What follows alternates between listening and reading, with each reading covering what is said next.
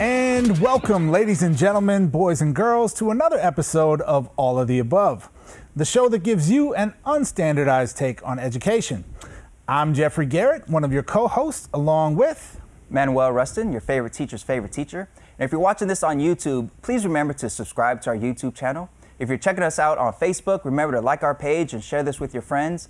And if you're listening to the podcast version of this, thank you for tuning in. And do know that you're missing out on my mystery colored tie, because it's like red and blue dots if you are up close, but from afar, it's not purple. It's kind of like a rusty color, I'm told, which makes sense because I'm Mr. Rustin and I get called Rusty Rustin sometimes. But anyways, thank you for tuning in. Now, we've got another great episode for you today featuring two very special guests. One is a board member at a local nonprofit here in the Los Angeles area, serving the needs of LA's foster youth. Across the United States, foster youth are some of the highest need students, but also some of the lowest performing.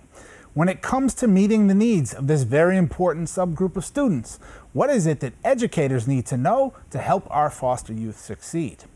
Our other guest is going to be joining us and presenting in today's show and tell. It's going to be a lot of fun, so we look forward to jumping into it together with you. But first, we dive into some headlines in a segment we call the warm-up. To ring in the celebration of freedom and democracy, the Trump administration and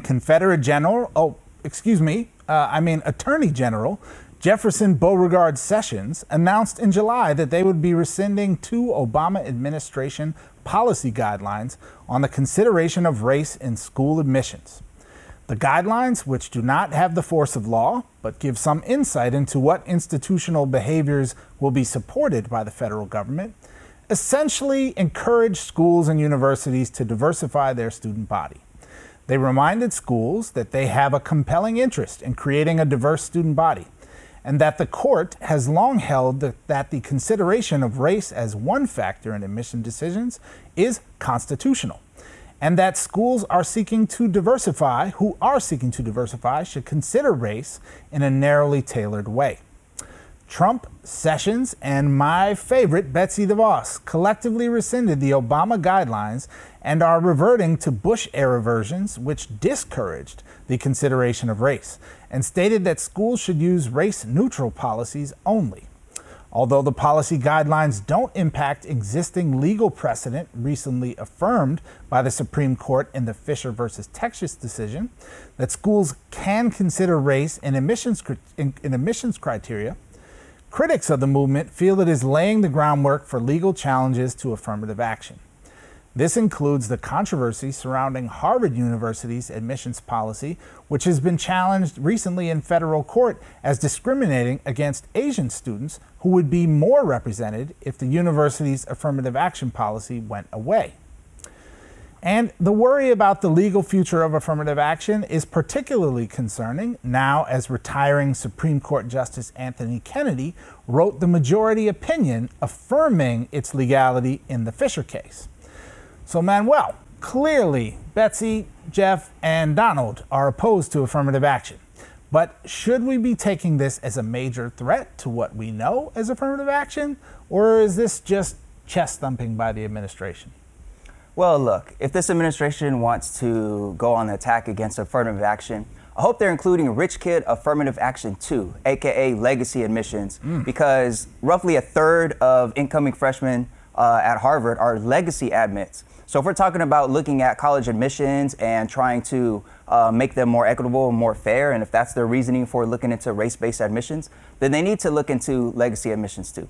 And I doubt they're doing that. In fact, I know for a fact they're not doing that. Legacy admissions, a lot of them are rooted in early 20th century efforts to try to keep Jewish students and immigrants from Italy and other parts of Europe out of these schools. So the administration's move now towards looking at race-based admissions seems to be in keeping with that tradition of keeping colleges for the most privileged in our society, which means white, upper middle class or upper class students. So, I mean, I just call BS on this whole move. You know, in California voted out affirmative action back in the late 90s with Prop 209. So it's something that more or less has been absent from schooling or from college admissions in California for quite some time. But to see the administration keep going after it nationwide is just, I mean, again, I call BS. I don't think I have anything to add. Well said, man. Man. Yeah, racism rearing its head. Betsy. Yeah. And the rest of them. Yes. All right. So, on to our next story. Question for you. Do you remember that wave of teacher strikes that spread across the nation last spring? Well, it just might have given way to a wave of teachers being elected to office this fall. Fed up with state and national legislators failing to adequately fund our schools and invest in our public education system, teachers in several states have added their own names to the ballot. In Oklahoma, nearly 100 teachers and administrators were on June's primary ballots to unseat Republican legislators who resisted their efforts to boost education funding. 5 of the 7 West Virginia teachers who appeared in that state's primary have advanced to this November's election, and in Kentucky, math teacher Travis Brenda unseated House Majority Floor Leader Jonathan Schell for the GOP nomination, vowing to protect public education. Many of the teachers running for office are Republicans who oppose their party's refusal to support traditional public education. The Republican Party is not known for supporting unions, but these educators were active participants in those union-led strikes last spring. Of course, this summer's Janus decision is seen by many as a huge blow to the future of teacher unions, with the Supreme Court ruling that public sector labor unions can no longer force non-members to pay agency fees. Jeff, there's a lot going on here with regards to political activity of teachers and teacher unions. What do you think this all means? You're right, there's a lot going on here, so I'm going to try and take it in chunks. First, I'll say the Janus decision is exactly what we would expected it to be. It definitely represents a giant blow to the financial and political power of teachers' unions and all public sector unions. And this has nothing to do with the First Amendment like they would claim in the court documents. This is about weakening organized labor. With that in mind, I'm really excited to see that educators are putting their hat in the ring and getting involved in politics. We need more people in positions of power who understand what it's like to be an educator and who understand the needs of schools and communities. That said, I'm highly skeptical of everything Republican at this point in American history. I was just recently in Phoenix doing some consulting and walking down the street in 114-degree weather, trying not to melt. And at the corner of a major intersection, there was a giant 5-foot or 6-foot wide sign right on the side of the road for everyone to see about some Republican candidate for state superintendent of instruction in Arizona, with the words right at the top of the sign, "Make education great again."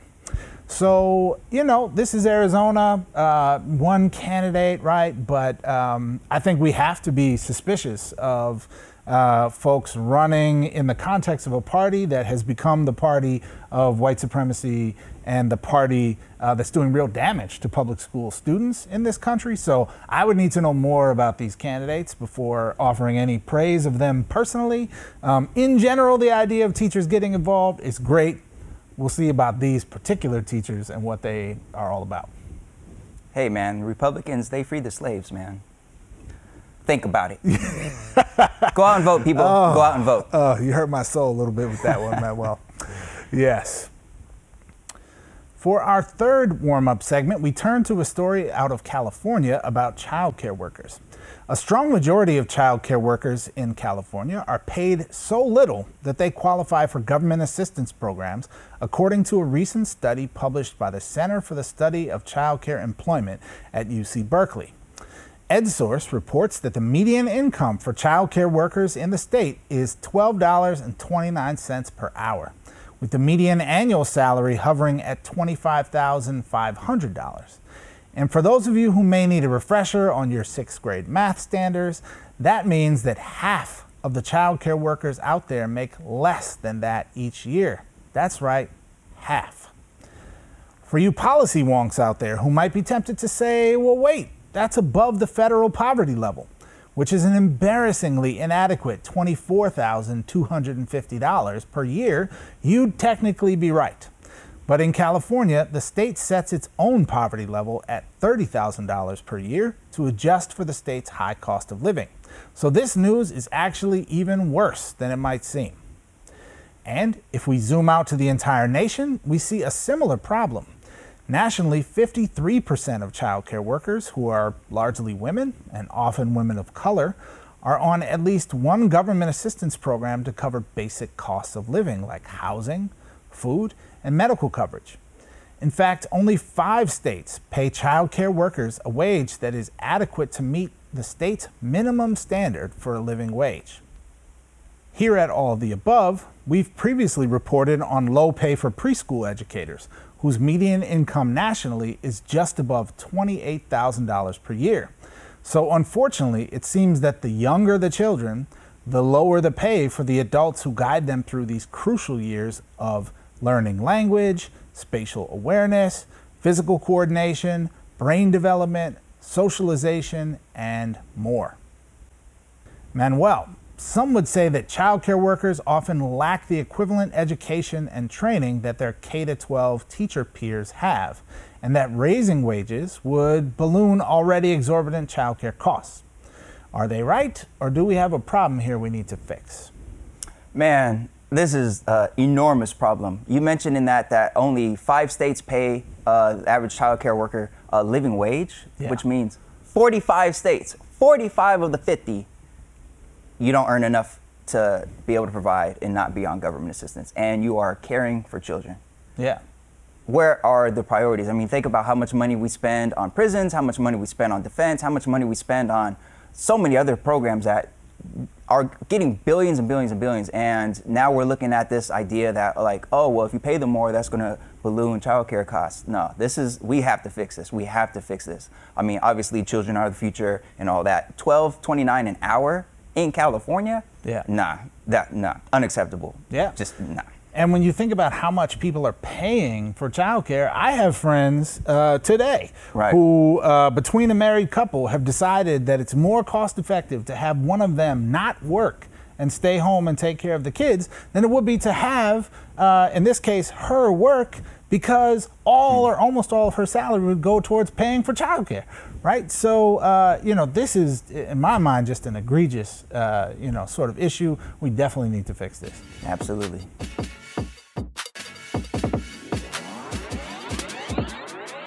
All right, for today's show and tell, we have a special guest here by the name of Mimi Dow. Miss Mimi Dow is a high school English teacher, and she is here for our show and tell segment today.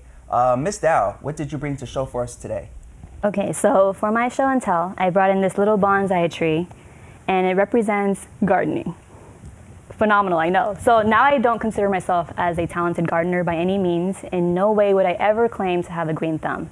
But I do like plants.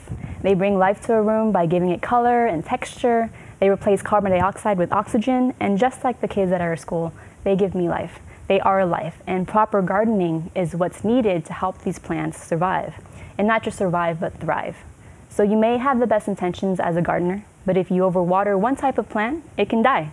Another type of plant might need constant watering, and I can give as much love and attention to this bonsai tree as I want, but it will struggle to thrive without any direct sunlight. Recently, I left to spend time with my family for about a week and a half, and it's been like 90 to 110 degrees Fahrenheit here in the 626.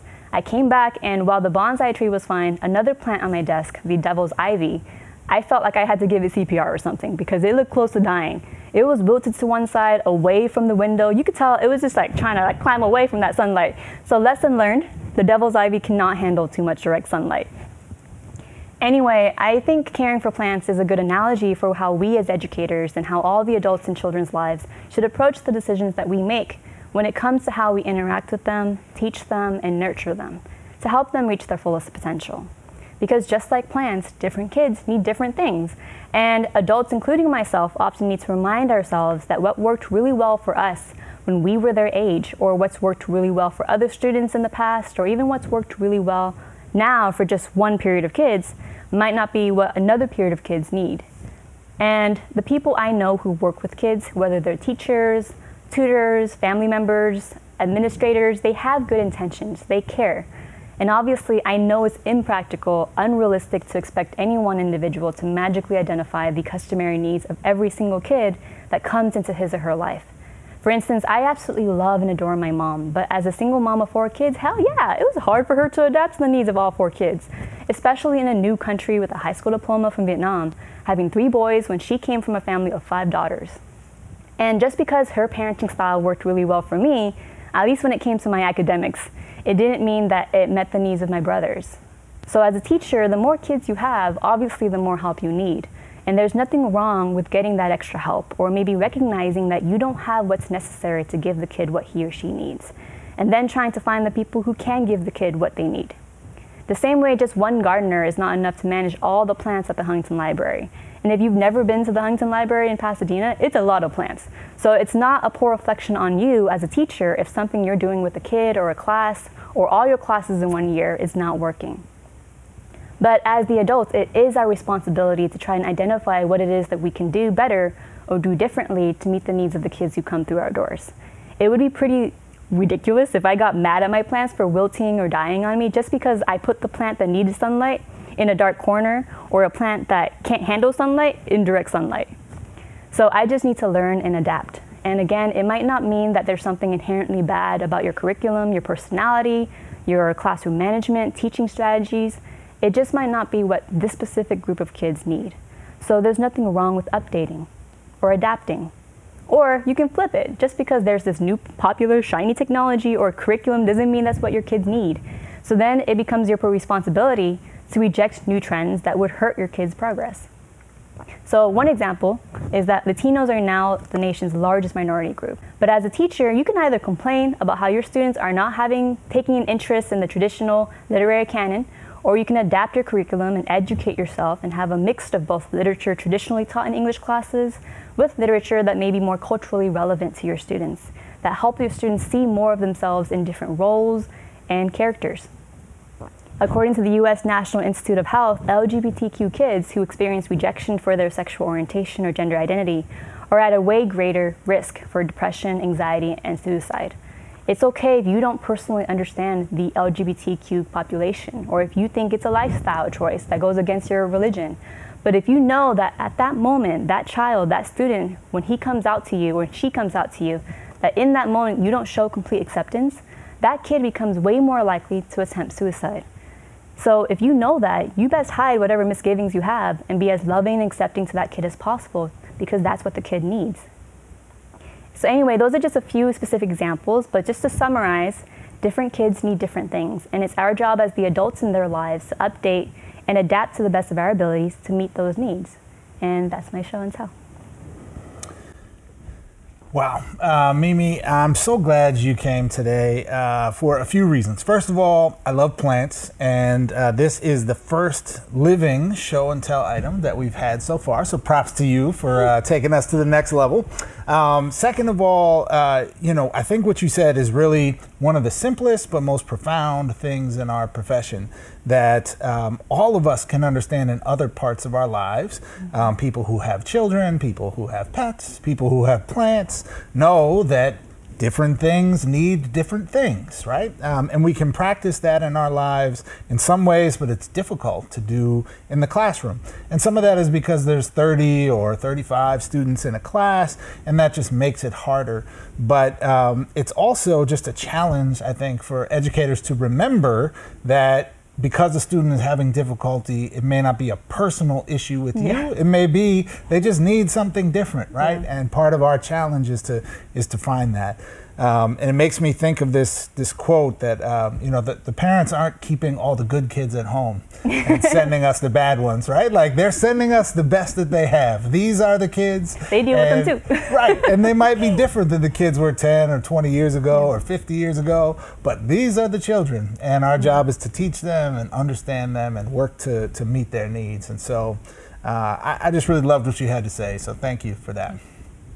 So I'm going to have a plant in my classroom this year for the first time ever. It was a gift from a student last year, and I definitely hope it doesn't die. And I like what you said about the devil's ivy and how it kind of showed you that it didn't need that sunlight. Yeah. And that's an important reminder that, just like plants will show you what they need, what works, what doesn't work, kids will do the same thing. And as a teacher, you have to be willing to listen. Not just willing to listen, but you have to constantly listen and reflect on what's going on in your classroom so that you can better identify what's working well for that particular student or what's not working well. So thank you for that reminder, and thank you for being on All of the Above. Thanks for having me. All right, up next is our seminar. According to the U.S. Department of Education, there are roughly 270,000 school-aged children in foster care across the country. In Los Angeles County alone, more than 21,000 students are in foster care. Numerous studies show that foster youth are more likely than their peers to experience a host of challenges that negatively impact their educational outcomes. A 2016 study in the Journal of Pediatrics revealed that children placed in foster care are at a greater risk of mental and emotional challenges, including higher rates of depression, anxiety, attention deficit hyperactivity disorder, and other behavioral issues. Foster students typically experience higher school mobility than other students, often because of changes in placement while in the foster care system. According to the Stewart Foundation, 69% of foster youth in California had 3 or more placements during their time in the foster care system. Each change in school can result in delayed enrollment or difficulty transferring academic records. And students may lose 4 to 6 months of educational progress with each school change. According to the Alliance for Children's Rights, only 58% of young people in foster care graduate from high school, and only 3% graduate from college eventually. The Stewart Foundation estimates that the high school completion rate for foster youth in California may be as low as 45%. In Los Angeles, the court-appointed Special Advocates for Children report that 27% of the homeless population in the city spent time in foster care, and 25% of young men who age out of the system are incarcerated within 2 years. These troubling outcomes do not speak to the strength and resilience of so many foster youth who have succeeded against all odds to graduate from college and find success in a professional career. In order to reach beyond the troubling statistics and examine how teachers across the nation can better support their students who experience the challenges of foster placement, we invited a guest who has a personal understanding of how being in foster care impacts one's educational experience. All right, our guest for today is Tremel Berger, who currently serves as a board member for United Friends of the Children, which is an organization dedicated to supporting foster youth in the Los Angeles area. An architectural designer who currently works as a project manager for DPR Construction, Tremel is here to share with us his experience growing up in foster care and how he was able to beat the odds and graduate from college. This year, he was awarded the Nancy M. Daly Founders Award for his continued efforts being an advocate for foster youth in Los Angeles. Tremel, welcome to All of the Above. Thank you. Happy to be here. Tremel, yes, we're really excited to have you, and I'm wondering if you can just start off by telling us a bit about this Nancy M. Daly Founders Award that you won, and about the work of the organization that you sit on the board of, United Friends of the Children. Sure, absolutely. So United Friends of the Children is an organization that to date right now, on an annual basis, serves around 1,400 foster youth. But to put that in perspective, there are almost 30,000 foster youth in LA County alone. LA County has one of the highest concentrations in the entire country for foster children, which is why there are so many organizations supporting foster youth in California and particularly in LA. So United Friends of the Children was founded nearly 40 years ago by Nancy Daly. And the organization was founded after she visited a place called McLaren Hall, which was a place where they would put children who were in foster care. But she was shocked at the way that the youth were living, and it didn't feel much like a home. And so she created this organization that was premised on the idea that we're going to treat all children as our own. And nearly 40 years later, the impact is clear. United Friends of the Children, for youth who are in the program for at least 4 years, over 95% graduate from high school, over 70% of the youth in our college sponsorship program graduate from college. So United Friends of the Children has a tremendous impact on the lives of foster children. And I know that personally because I was actually a program participant. So I joined the program in 2004. and went to school, Catholic University in Washington, D.C., and graduated. So they were there to support me throughout some of the most difficult moments of my life. And after I graduated, I just wanted to give back. And so I became an active volunteer in 2008, participating in anything that I could. And then 2011, they invited me to join their board of directors. And this year, they extended me the Founders Award. Yeah, well, congratulations. Thank you. On a well-deserved honor and success of the mission in the flesh right here. So it's wonderful. Yeah, absolutely. And your acceptance speech is something that I was really riveted by. We're going to put a link to it on our website. And in that acceptance speech, you mentioned a little bit about your experience growing up in the foster care system. Now, what we're really curious about is hearing your perspective on what your educational experience was like having been in foster care, and if there's anything in particular about your educational experience that maybe educators or teachers don't realize about in terms of being a student who's in foster care. Sure. So I'll kind of start chronologically, just a little bit, starting from elementary school. So I went to 4 different elementary schools, 2 different middle schools, and 2 different high schools. When I was in the 8th grade, I was kicked out of Enterprise Middle School in Compton, and I was out of school for nearly a month because when I got kicked out, there wasn't a single middle school in Compton that would accept me. I know that seems like... What did you do to get kicked out, if you don't mind us asking? I got in a fight, okay. But it had been the last straw. Okay. So many people had tried to intervene to save me.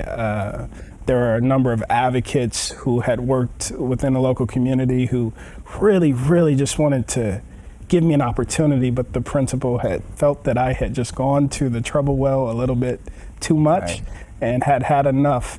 And apparently he had enough to the extent that no other middle school really wanted to. So I ended up going to Gompers Middle School in South LA, the only school that I could get into. And I was at risk of almost having to repeat the 8th grade.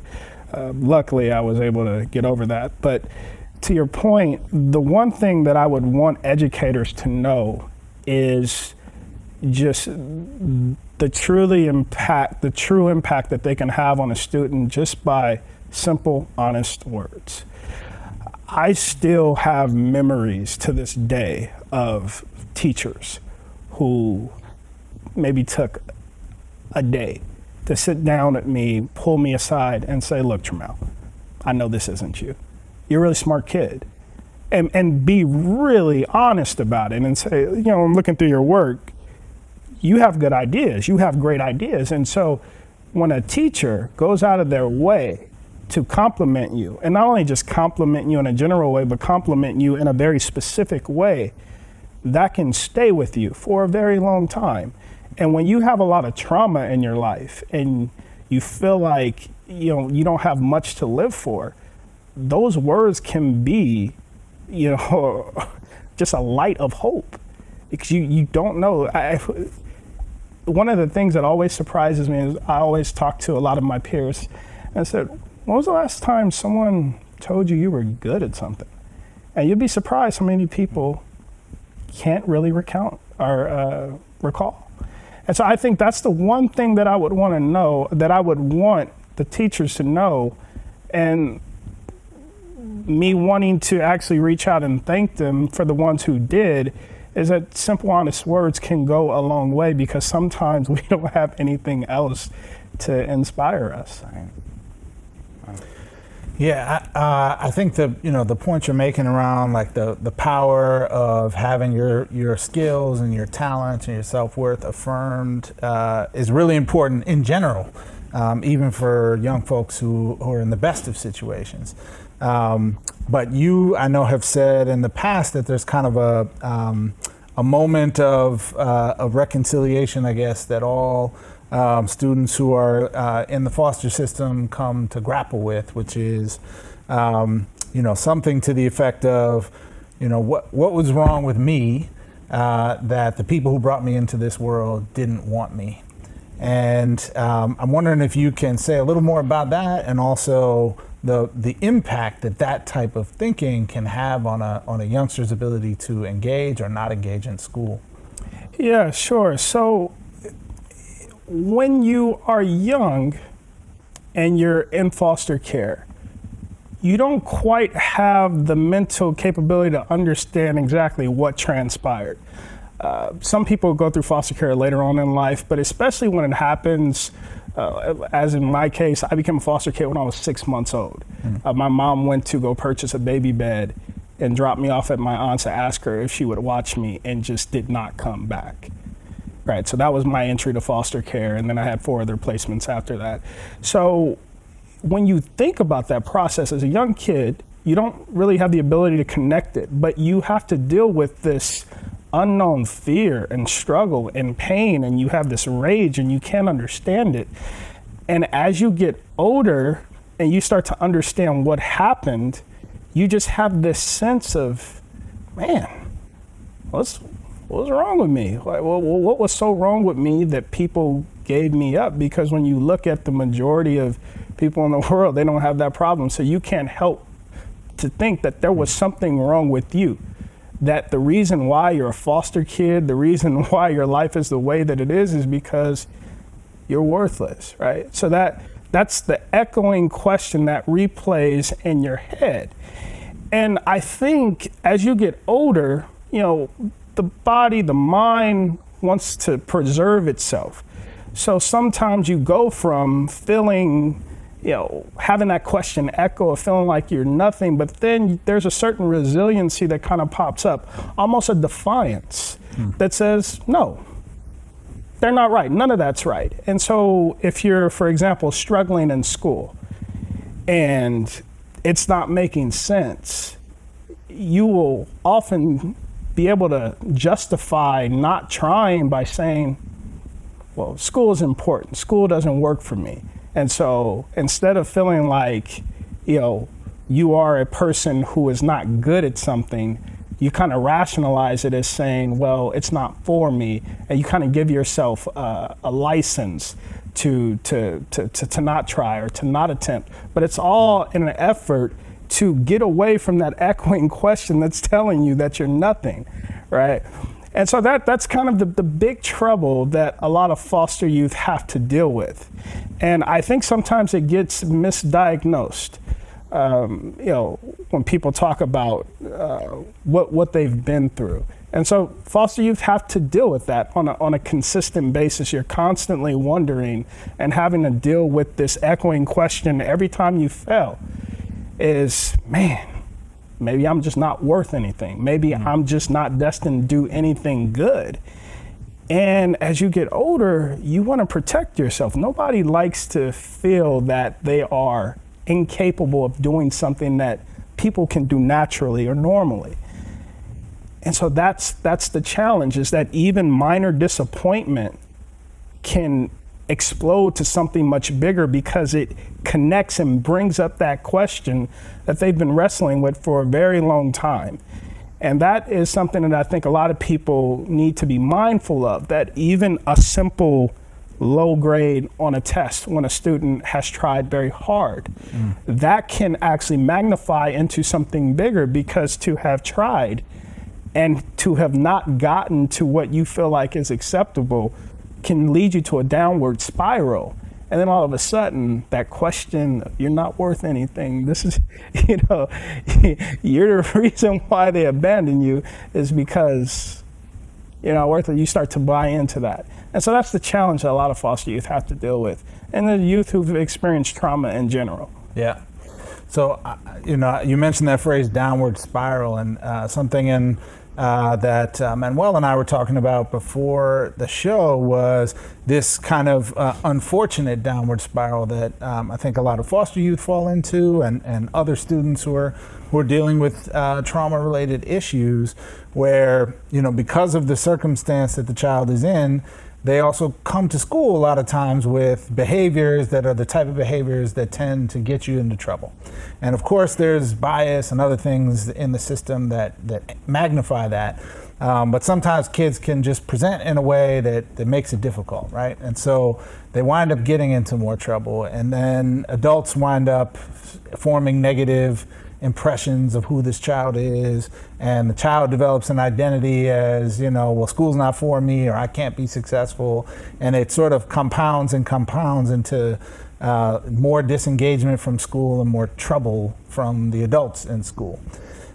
So, given your personal story and given your, sense of perspective and I think wisdom on this issue, what might you offer up to educators out there who are maybe recognizing what you're describing as like, I have that kid in my class right now, or I've known several kids like that, and I see the spiral. I want to reverse it. I want to get them on an upward spiral.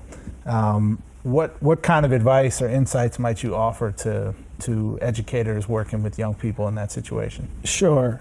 So I think it's helpful to kind of put some context to it. So you've already kind of understood a little bit about my story, but I want to kind of clarify it a little bit more.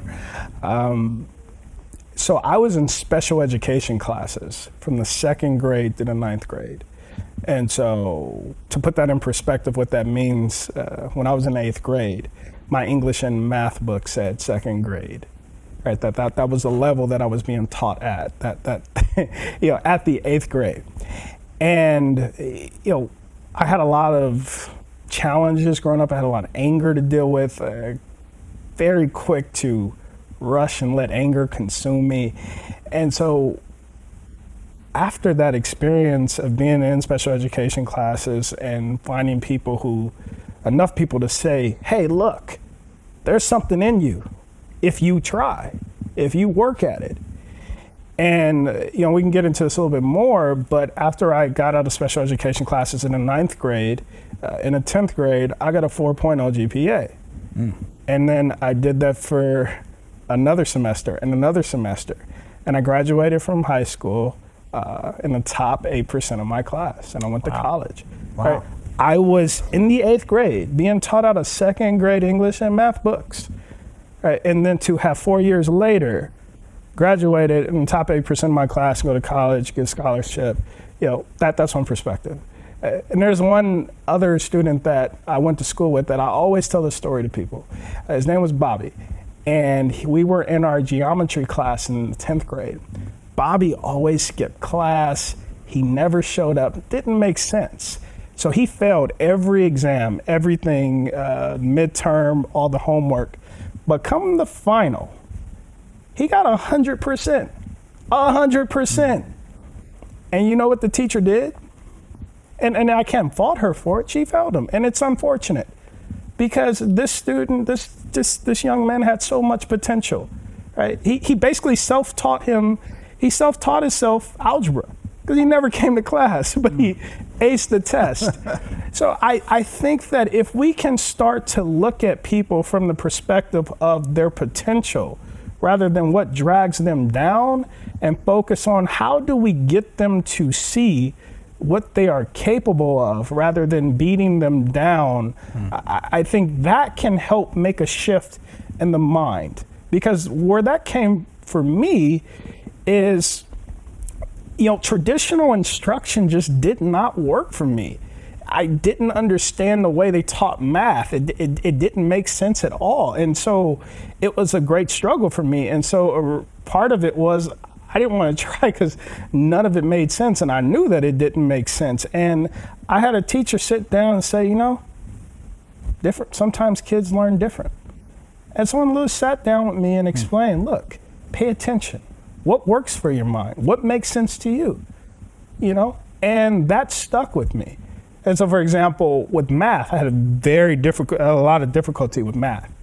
And it was hard to compute things. And so these days, they kind of explained to me this way of just paying attention to what makes sense to you. So they kind of explained to me this example of, what's 13 times 25? I don't know what that is off the top of my head. But you know what I do know? I know what 10 times 25 is. Yeah. And I know what 3 times 25 is. So you got the 25, you got your 13, so you got your 10 and your 25, your 25 and your 3, and you just add it up. What's 10 times 25? 250. What's 3 times 25? 75. 325, right? Wow. That makes sense to me. Right. That makes sense to me. I'm not stupid. I just didn't know how I actually learned. And I think if we can have more educators take that perspective of actually analyzing, like, wow, you're a more visual person, huh?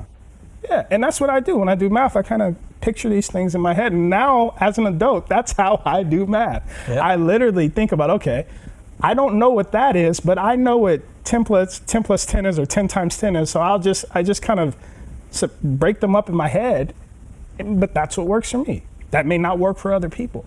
And I think the more that we can do that, the more that we can introduce our youth to how they can excel with their unique qualities, I think the transformation can almost be autonomous, as in the case of me and other people. So the idea is to breathe in inspiration into them and let them make the choice. Make the choice so critical, so stark, that, hey, if you do this, you can really have a different life. And that's what I embraced, and I've seen a lot of other people embrace it, and part of what I dedicate my life to these days is helping people realize that. So your story clearly is a really inspirational one, especially for educators who maybe feel that they're at wit's end and trying to figure out, what to do with Bobby because he never comes to class, he doesn't listen to me, and what have you. And I'm sure that middle school principal who had enough and expelled you and kicked you out, I'm sure he's probably driven past some of the buildings that you had a hand in designing, so your story is an incredibly inspiring and hopeful one. So what can we do? You mentioned teachers being honest and having honest words and helping individual students sort of see these other ways of learning. But what can we do on a bigger scale or system-wide to make it to where the story of Tramel isn't an outlier type story, but it's closer to the norm when it comes to foster youth or youth who are struggling in school in general? So besides that individual teacher effort, what suggestions do you have for how the educational system could help increase the educational outcomes for foster youth and youth dealing with really troubling circumstances? Yeah, no, that's a great question. So it sort of relates to some of my earlier answers of, I think you have to start with the youth, okay? So you look at the young man, you look at the young woman, and what are the greatest challenges that we're facing? Are they not graduating from high school? Are they not paying attention to to class? Are they not doing their homework? Are they showing up to class but not doing the homework? Are they doing the homework but only partially doing it? Right. Do they do the homework but they just don't do well on the test? So I think having a greater sense of what the challenges are for the students is the first step. But that requires us to take a less standardized approach and a more I don't want to say alternative approach, but a more approach that addresses each student in the manner that they're in. And I think the other thing that we can really start to think about is the role of a teacher. In other countries, teachers are revered and respected and community leaders. And I think that's the perspective that I hold, because I have, as I mentioned earlier, I have college professors. I'm just going to name them, right? Mr. Richard Takagaki, right? When he was my 11th grade world history teacher. To this day, I still remember the way that this man taught history. And I will never forget. I mean, this guy was better than, a little kid watching Wishbone. I mean, this guy was incredible. He said, look, I'm going to give you the standard issue textbook. It's your right to have it. But just so you know, we're going to go above and beyond that. And just the way he approached history and the perspective that he brought, he made things interesting to kids who you see him in the other class and they're just disruptive. But in that, he just had this way. My 11th grade chemistry teacher, Mr. Kevin Paulson, I was not good at chemistry at all, not at all. But this guy just infused so much just passion and intrigue in the way that he taught, whether it was on St. Patrick's Day and making something ignite in green and just really making it interesting. And you know what? When I took the state exam for chemistry, the annual standardized test, I tested in the 80th percentile. Dang. And I didn't find out that entitled me to a scholarship check until 10th grade year, sophomore year of college. I was going through the mail and I found this check. Oh, wow. And it was because of what I did. And but that entirely due to that teacher. Damn. Entirely due to that teacher. So I think the more that we can give our educators flexibility to be a little bit more creative in their instruction, I think it can have results, because that little hour or 2 hours that a student is in a classroom can be transformational. It can be the only source of a good time that they have going on in their life. And there were a lot of times where I was going through a lot of difficult things, but you know what? When I was in Mr. Takagaki's class, oh man, it was amazing. Wow. And so I think that if you look at it from that perspective, obviously there's challenges, there's issues that students have to deal with. And we're not asking teachers to become the therapist and the, and the corrections officer and everything, the parent, but there is an opportunity to reach them on a higher end. And if you can find a way to tickle their fantasy, if you can find a way to create intrigue, you can sow the seed of transformation and water it, and you can just kind of watch them blossom. I mean, and sometimes it took years to figure it out, but I think that is one of the more critical things that I would say, simply because of my experience and so many people who have shared stories. I mean, Mr. Takagaki, these things still drive me to this day. I remember I was in college. I actually went to the school district website, found his number, figured I'd just give his classroom a call. He picked up, and I just thanked him. Nice. 4 years later, right? That because he was so impactful to me. Right. So thankful for him. And I think that if we can approach it in that manner, we can start to have transformation in a way that, some people think you need a lot more hands-on, activity to come to light. Right. So, first of all, I mean, just incredible stories. And if anybody out there maybe knows Mr. Takagaki on Facebook, tag him on this post. Shout out to Mr. Takagaki. And who was the chemistry teacher? Kevin Paulson. Kevin Paulson. We're on the lookout for two great teachers out there. But something that the state of California is doing to try and maybe help and invest in our brilliant young folks, and in particular in our foster youth, who we know from the data that we talked about at the beginning of the seminar, we're not doing a good enough job currently of supporting their needs.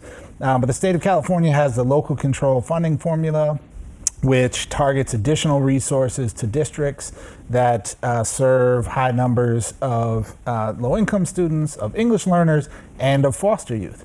So, this is an exciting moment, and districts have to come up with a plan about how to spend those resources in service of supporting foster youth.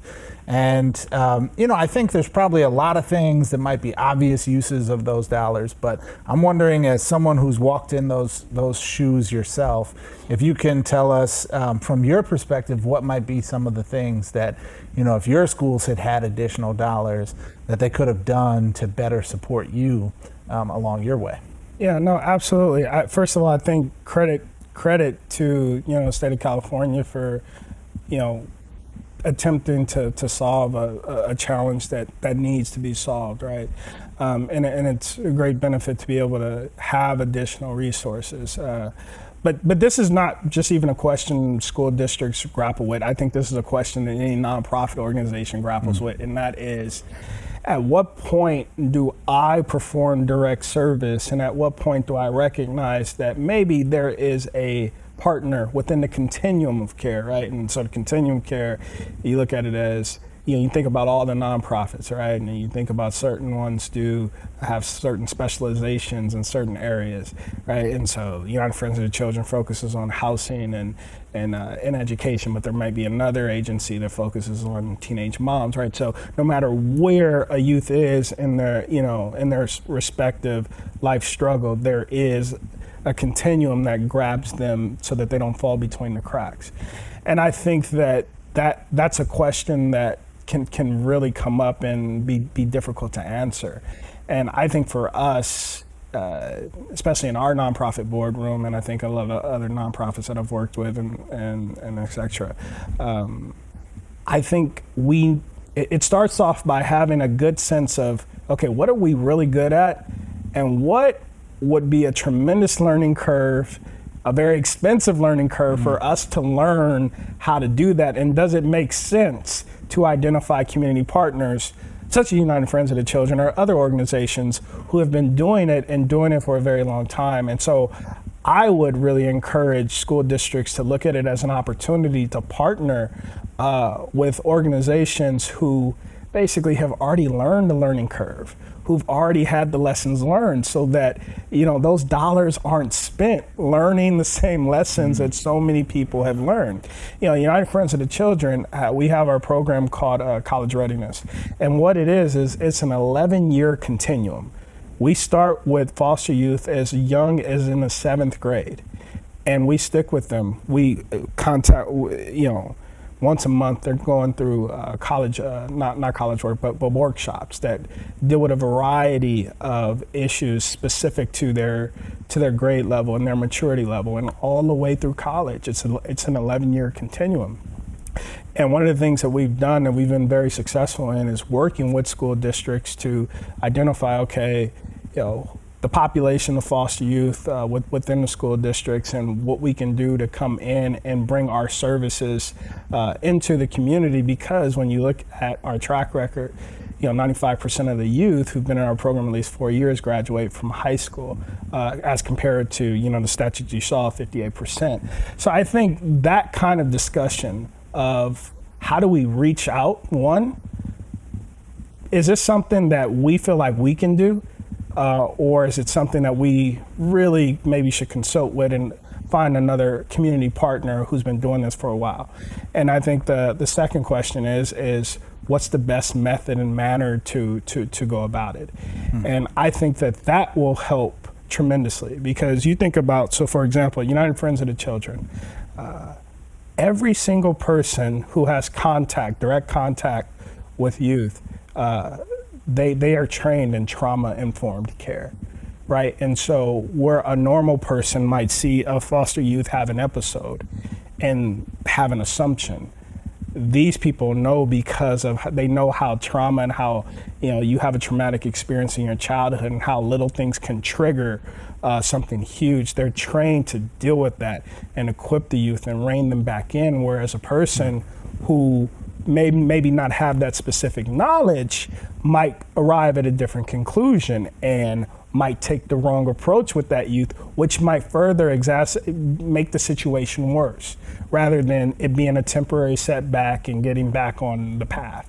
And so that's a perfect example where I think school districts should, one, understand the needs, and two, ask themselves the question, okay, who and what entity is the best to deal with this, so that we're not just spending dollars, we're being effective with what we're doing. Yeah.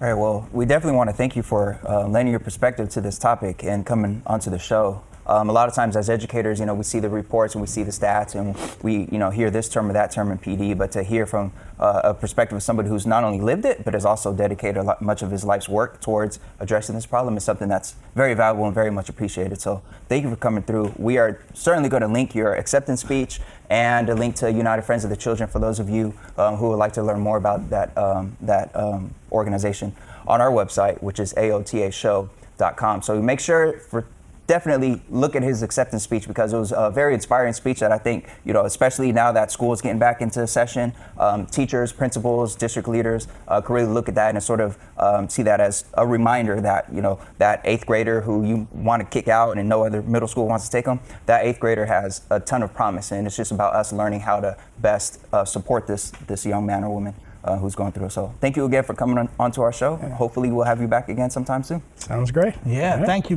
Maybe just one last quick thing. If there are viewers who, were as compelled by what you had to say as I was, and they're interested in supporting your organization, is there a website that they can go to or a place where they can donate?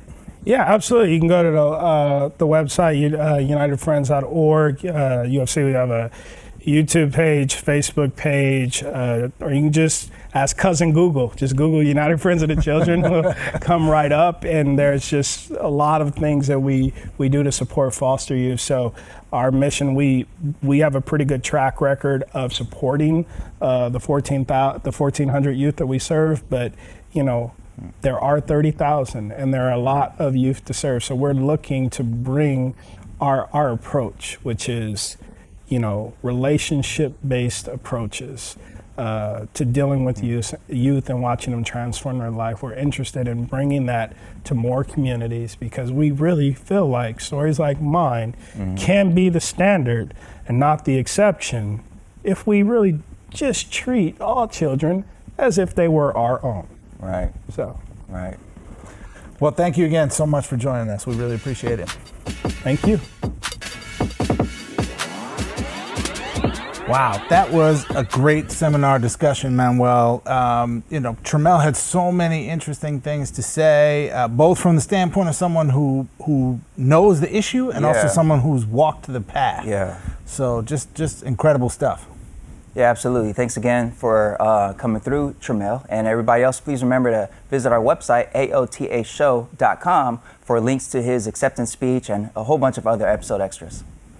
All right, now we move to today's assessment. Manuel, what do you got for us? All right, so this fall marks my 15th year of teaching, the 15th anniversary of when I first stepped into the classroom as the person whose name was on the board and on the syllabus. Like every teacher, I have a crystal clear memory of that very first day. The nervousness, the fear that my plans were all gonna fall apart. I also remember the sore throat from talking too much and the tired feet from standing all day. And most especially, I remember the uneasy feeling I had from having lied to my students all day, pretending to be an intimidating, take-no-shit beast of a teacher who wouldn't tolerate any talking, any games, or any nonsense. I was trained under the old school, no smiling until November method, and my mentor teacher modeled for me how to be a cold commander of the classroom. That was 15 years ago, and I've come a long way since then. Hell, it only took about a week or so for my natural self to come out and for students to see that I was less RoboCop and more Detective Peralta in the classroom. I'm thankful that I survived in the profession long enough to learn this and other lessons about how to be an effective, authentic, and empowering teacher. And above all, I'm proud to represent the contingent of teachers who made it to their 15th year. It's no secret that this is a tough profession. For years, it's been said that half of the people who enter the profession exit within the first 5 years. Recent NCES data says that that's a bit of a reach. That real percentage is closer to 17% in terms of teachers who quit by year 5. But year 15, most teachers don't get anywhere near that. Hell, I've been at the same school for the past 10 years in a row, and NCES says that only 15% of teachers have stayed at the same site for that long. Teacher attrition continues to plague American schools, particularly those in high-need communities. A report by the Learning Policy Institute cites an annual teacher attrition rate of 8%, which is more than double the attrition rate of high-performing education systems in countries like Finland and Singapore. So why so much turnover? It's not retirement. That only accounts for about 18% of the departures. The rest leave largely because they're unhappy. More than half of those who leave their classroom are dissatisfied with the lack of autonomy, the pressure of countless assessment and accountability measures, a lack of administrative support, or all of the above. And as bad as the pay often is, only 18% of teachers cite financial reasons as the main reason why they left their classroom. Now, there's some painful truth in that number. Even though teachers are underpaid, many of us bear with that and take second or third jobs when possible because none of us entered this field for the pay. We're here for our students, and too often we accept really bad pay and conditions as the sacrifice we have to make to serve our students. So the fact that I've reached my 15th year is a bit of a rare case. This is especially true when you consider my race and my worksite.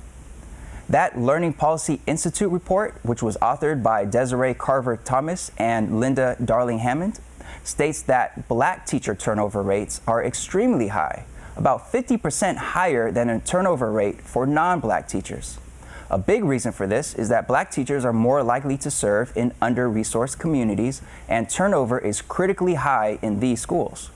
Poor working conditions, oppressive accountability measures, lack of teacher preparation and experience, a gross lack of resources, vicarious trauma associated with serving in a high-need area, and a lack of leadership opportunities and input make many of these schools a veritable revolving door of teachers. Overall, the teacher turnover rate in Title I schools is nearly 50% greater than that in non-Title I schools, and turnover rates are 70% higher for teachers in schools serving the largest concentrations of students of color. That's a terrible picture. I'm a black teacher who has served in these so-called Title I schools my entire career, and my present school site is almost entirely students of color. When my friends and I were kids coming up in South Sacramento, we used to talk about not wanting to become a statistic, and that really rings true for me as a teacher. It doesn't have to be this way. All of the data together suggests to me that the unifying cause of high teacher turnover is a genuine, systemic lack of love and support for the individuals who step into the classroom with hopes and dreams of educating America's children. On my final day as a student teacher, a veteran said something to our cohort of newbies that I'll never forget. He told us that we were stepping into an honorable line of work, but one that would be utterly thankless. When thinking about the day that his decades-long career would end, he said, "When it's all over, I'll be lucky if they say my name on the PA system." Rookie Rustin took that as bitter, over-the-hill teacher talk. 15-year veteran Rustin reflects on that moment and sees this as the sad reality of the profession in too many districts. I've been in the game long enough to witness some mighty, magical teachers make quiet, unceremonious exits.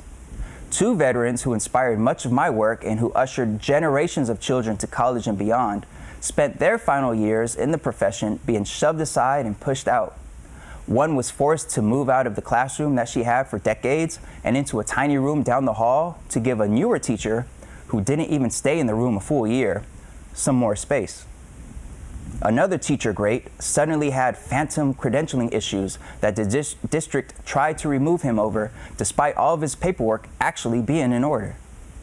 It's a cold game out here, and at times it seems that a PA announcement actually would be a hopeful view of the end. And when I say this game is cold, this isn't just based on what I've seen happen to others. I've experienced it myself. Last year, my district issued me a pink slip after all I've done and accomplished over the last decade working there. I've never felt as abandoned and disregarded as I did when I received that notice. I quite literally had to testify in front of a judge that I was qualified to stay and to teach. That's with my UCLA doctorate, with my Harvard master's degree, with my national and local awards for excellence in teaching. They nearly ran me out right before I could say, wow, I actually made it to 15. Damn, it's a cold game. No wonder so few make it this far. It doesn't have to be this way though. I know firsthand what it takes to make it to 15. A major factor is having capable administrators. I've had nothing but supportive principals from day one to day whatever this is. Each of my principals made me feel valued and supported. Each welcomed my input. Each gave me the autonomy I needed to craft the particular lessons, units, and courses that my learners need. And each has had my back whenever a tough decision needed to be made regarding a student's performance or behavior in class. Aside from authentic administrative support, teachers also need fair compensation for the work that they do. Teachers sacrifice a lot, and many won't say that they left because of the money, but Carver Thomas and Darling Hammond write that teachers in districts with maximum teacher salaries above $72,000 are 20 to 31% less likely to leave their schools than teachers in lower paying districts. For me, there were some lean years in the past.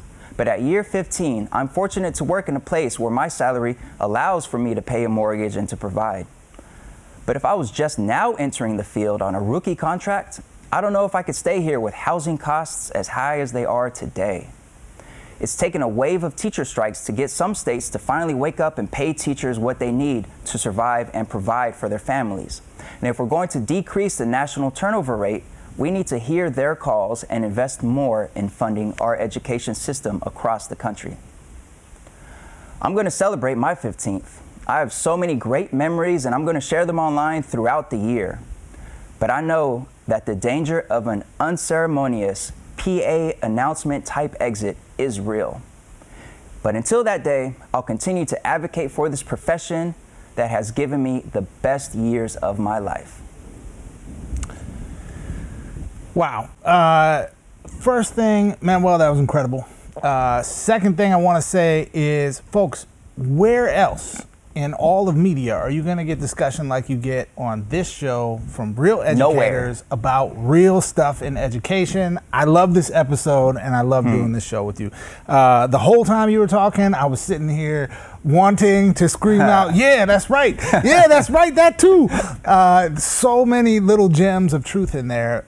The dignity of our profession, it feels like, is often kind of under attack. In a world where, yes, we have a lot of urgency around making improvements in our profession, that gets co-opted into, I think, sometimes a climate and a culture that forgets that there's going to be no one to help improve if we make this a profession that feels undesirable to people. And in particular, if we make it a profession that feels undesirable to the new teachers coming into the profession.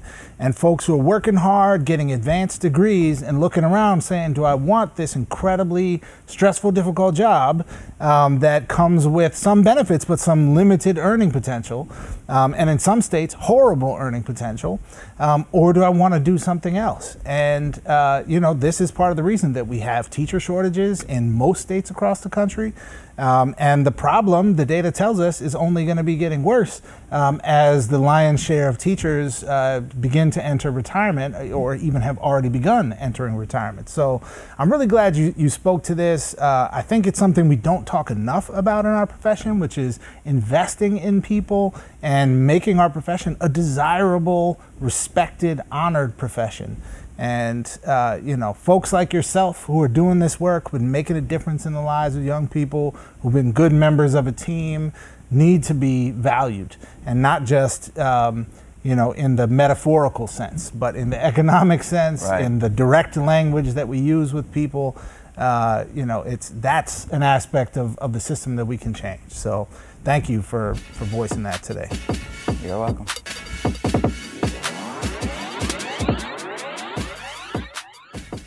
To close us out today, we've got a special shout out to the National Education Association, also known as the NEA, the nation's largest teachers union, which in its recent annual Civil and Human Rights Program awarded Colin Kaepernick its highest honor, the President's Award.